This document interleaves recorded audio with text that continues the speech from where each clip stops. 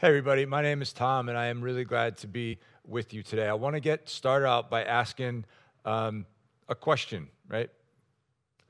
Have you ever felt like God wasn't listening?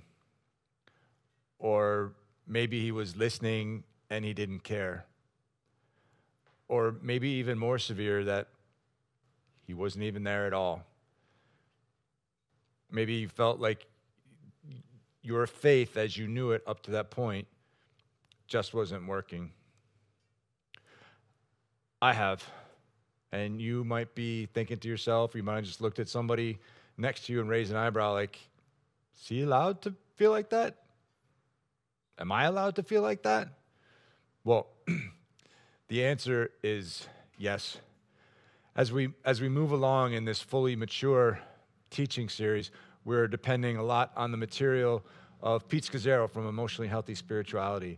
And Scazzero says that not only are those feelings allowed, but they're important because they oftentimes indicate that we are at what he calls a wall, or what others call a crisis of faith, what St. John of the Cross famously called the dark night of the soul. Whatever they are, Scazzero reminds us that the wall is the ordinary way that we grow in Christ. The ordinary way that we grow in Christ. I want to read to you from his book, his description of the wall. For most of us, the wall appears through a crisis that turns our world upside down. It comes perhaps through a divorce, a job loss, the death of a close friend or family member, a cancer diagnosis, a disillusioning church experience, a betrayal, a shattered dream, a wayward child, a car accident, an inability to get pregnant, a deep desire to marry that remains unfulfilled, a dryness or loss of joy in our relationship with God. We question ourselves, God, and the church. We discover for the first time that our faith does not appear to work. We have more questions than answers, as the very foundation of our faith feels like it is on the line. We don't know where God is. We don't know what he is doing, where he's going, how he's getting us there, or when this will ever be over. So the wall does not sound like a fun place. So naturally, the first question might be, how long does this happen if this is the normal way that God transforms us? And well, the honest answer is it's different for everybody. Sometimes it can be a couple of weeks, a couple of months, could be even a year or two. But what we need to recognize about the wall, most importantly, is that it does exist and that it is part of the process, and it does not mean that God has checked out.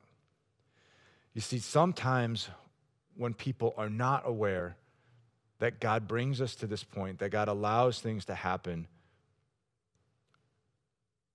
that's when we'll decide to check out on God. God is not responding to us the way we want him to. Maybe you feel like he's not responding to us at all. The faith that you had known is no longer there, and we check out. We've got to stay with God at the wall. We can't go around it. We can't go over it. We got to stay with God because he's the only one that will get us through it. The other question might be, well, why do we have to go through the wall? The wall is difficult. It's a place of hard things. What we need to know and keep in mind about the wall is it does not mean that God has checked out or he has stopped working on our behalf. Quite the contrary. At the wall, God does some of his most significant work in us so that he might do a work through us. I've been using the word attachment a lot lately to describe our relationship to God and how he created us to be with him.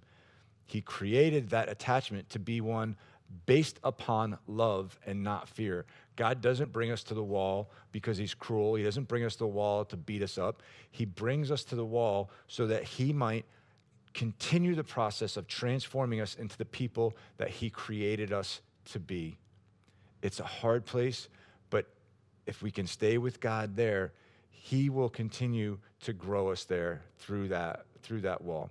You know, I'm hard pressed to think of let me go back. Oh, this is Scazzero, right? Let me read to you. This is his thoughts of why the wall.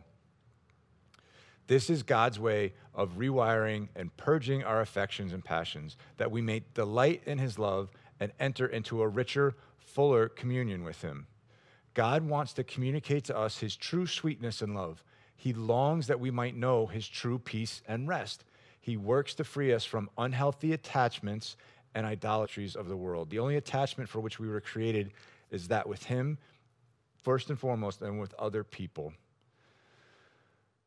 All right, so the wall is hard, it's there, and it's God is still with us at the wall, you guys. God is still with us at the wall, and he's working in us and through us. Now, as I started to say earlier, I'm hard-pressed to think of a biblical figure who did not have a wall that they had to go through, right? Moses, Abraham, David, even Jesus. But I want to concentrate on the Apostle Paul. And if you were with us for our teaching series on the book of Acts, you heard a lot about the Apostle Paul. If you weren't here for that, or maybe you need a little refresher, real quick. So Paul, sometimes called Saul, is the man who wrote probably more than half, 2/3 of the New Testament. He started many churches around the ancient Mediterranean world. And he had some issues, he had his own baggage, and he had his successes. Jesus wanted him to do some pretty amazing things. So he had to take him through some pretty difficult things in order to get him to that point. Before Paul became a hero of our faith, he was maybe the biggest enemy that the faith had had. Certainly up until that point, the biggest enemy that the faith had had. He made it his job to try to destroy what was the movement that was developing around the belief in Jesus' life, death, and resurrection, and what the disciples, the apostles, were teaching. So Paul would go and he'd start a church, and then he'd leave those folks and he'd go start another church. And from the second church, he'd write a letter to the first church to check on them, to tell them certain things, to help them keep tracking in their faith with Jesus. In these letters, we get such an insight into who Paul is, both before and after he met Jesus. So let's we're going to look at quick 2 verses that help us get some insight into Paul. This is from Philippians. This is Paul speaking. Though I myself have reasons for such confidence, I want you to kind of earmark that in the back of your brain. We're going to tie that together with some more information in a second, but I think this is some of Paul's baggage, that he might have struggled with overconfidence, pride kind of thing, but we're going to get back to that in a second. Though I myself have reasons for such confidence, if someone else thinks that they have reasons to put confidence in the flesh, I have more. Circumcised on the 8th day, of the people of Israel, of the tribe of Benjamin, a Hebrew of Hebrews, in regard to the law, a Pharisee. As for zeal, persecuting the church. As for righteousness based on the law, faultless. He checked every box. He was the perfect Jew. Then, after he meets Jesus, this is writing to his protege, Timothy. Here is a trustworthy saying that deserves full acceptance. Christ Jesus came into the world to save sinners, of whom I am the worst. But for that very reason, I was shown mercy so that in me, the worst of sinners, Christ Jesus might display his immense patience as an example for those who would believe in him and receive eternal life. All right, so Paul's a complicated guy. And as I said, Jesus had big plans for him. So he had to shape his character, had to mold us, just like he does for all of us. I want to read to you the description from one of his letters to the church in Corinth that describes what I'm calling Paul's wall. This is 2 Corinthians chapter 12. We're going to read verses 1 through 10. I must go on boasting. See, here's this thing, right? Think about the confidence. There's reasons why he says this, but we'll keep going.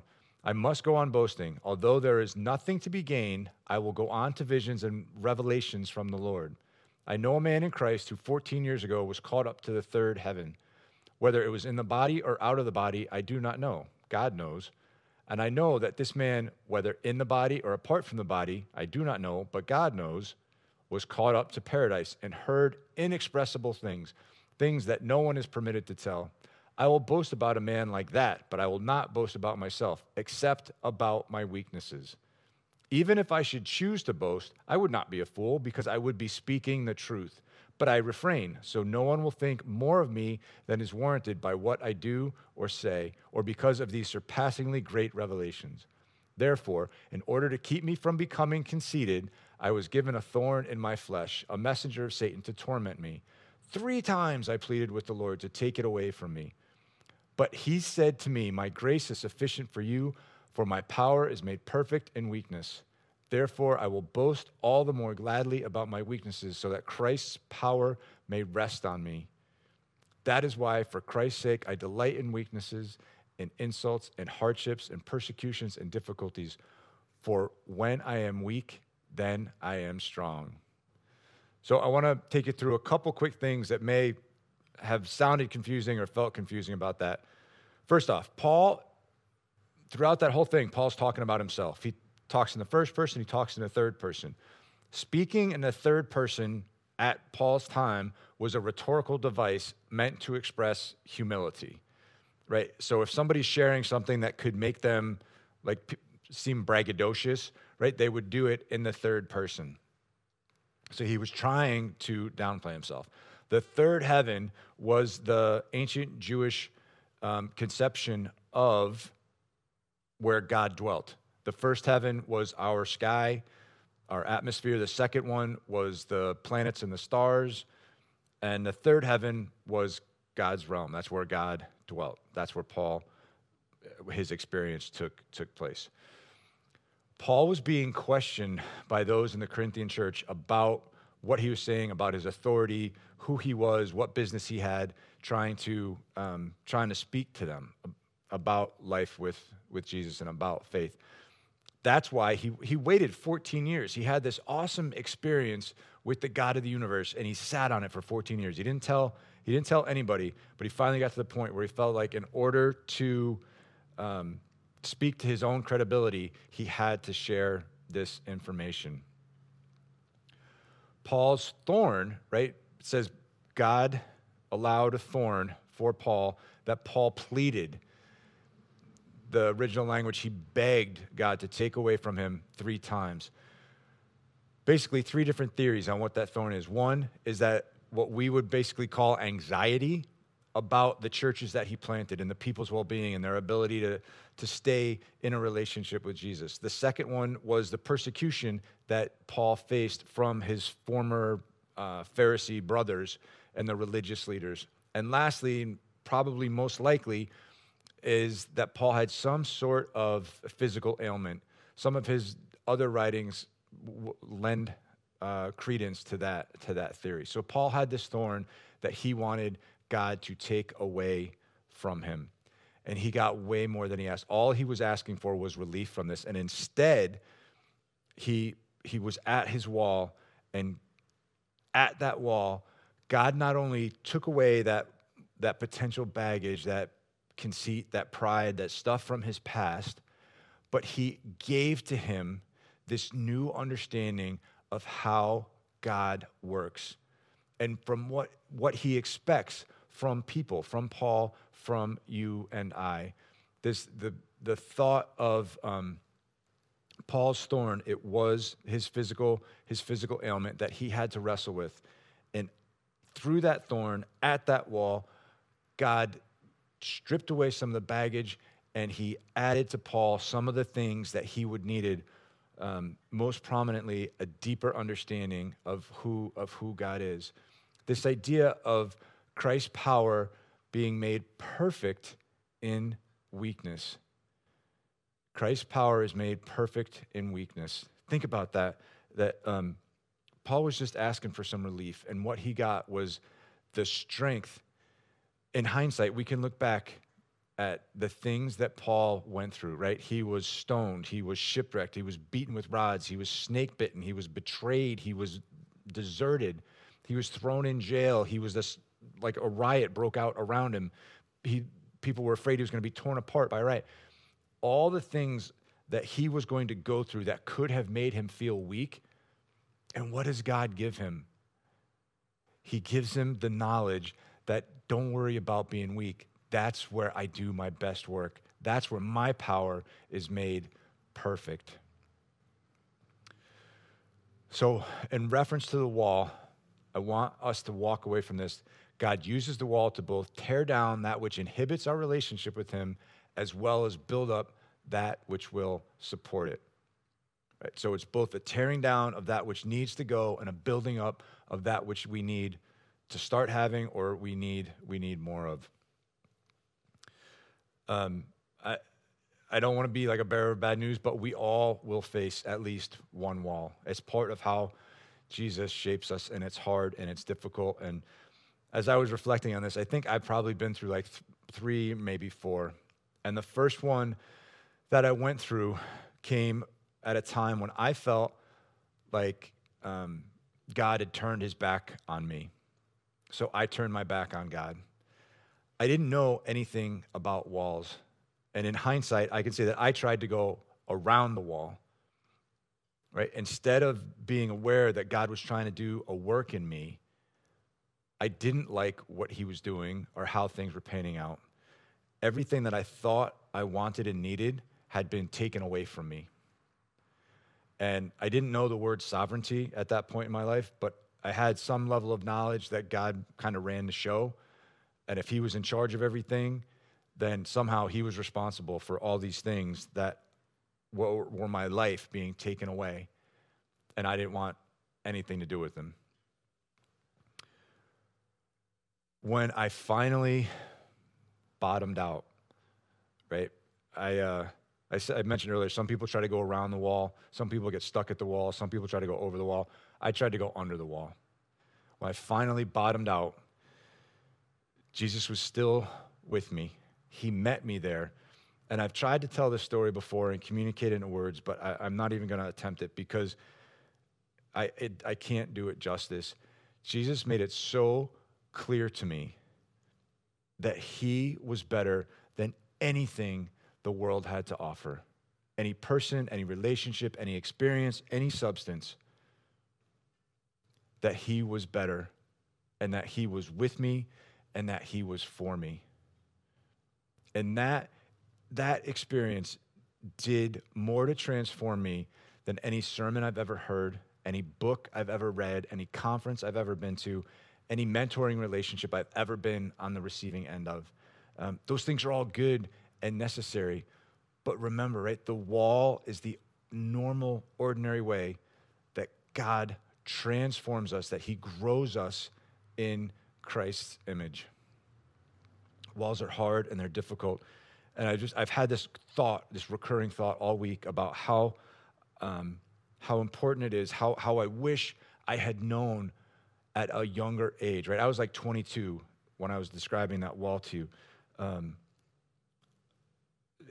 God just kept impressing on me this week that if you guys are watching this and you would consider yourself younger, right? Please know that walls are part of the process. There are hard things, and hard things don't mean that God is absent. When it feels like he's not listening, like what I could have experienced, the blessings I could have found if I had, instead of turning my back on God because I thought he turned his back on me, if I had kept my eyes fixed on him and kept my ears open, who knows what I could have gained in that time, right? That 10 months, maybe it would have been 2 months or 2 weeks, I don't know. If you are watching this, listening to this, and you are maybe not a younger person, maybe you're an older person, this is for all of us. We are living at a really unique time in history. And one of the things that's unique about this time in history is this idea that if somebody disagrees with us, they hate us. If they don't see things our way, in our timing, the way we want them done, there's no way they can be for us. There's no way they can be with us. And I think there's a real risk of projecting that thought onto God. And that would blow up in our faces at the wall, and we would get stuck there. So, the wall obviously has its challenges. The challenge at the wall is to hang with God, to know that he is still with us. This is when we need to engage our full brain, when it doesn't feel like God is there. We've been paying a lot of attention recently to our feelings and how important they are. And we need to acknowledge them and we need to address them, but we need to not be controlled by them. That's when we need to engage the left-hand side of our brain and remember the truths of Scripture. God will never leave you nor forsake you. God will work in you like a fire refining silver. God is like a potter molding clay. Those are all truths of Scripture that we need to hang on to at the wall. And that can be really difficult because it can be hard. The encouragement at the wall is this. The world takes our weaknesses and beats us over the head with them and makes us feel like we're not worth it and we don't have what it takes. At the wall, God will reveal weaknesses to us, but he doesn't beat us over the head with them. And while he is acknowledging in the grand scheme of things that no, we don't have what it takes. Remember, the attachment is one of love. He's not trying to beat us up with that fact. He's trying to say, you don't have what it takes and you don't have to because I do. And I am with you and I am for you. And I have so much more that I want to show you if you would stay with me and let me bring you through this wall and onto the other side. On the other side of the wall, we find greater compassion. We find greater sensitivity. We find less judgment. We find a greater appreciation for the things that we don't know, for the mysteries of our faith. We find a greater connection to God. It becomes deeper and stronger and more intimate. God is at work at the wall in us so he can do a work through us. And he is very much there. He is with us and he is for us.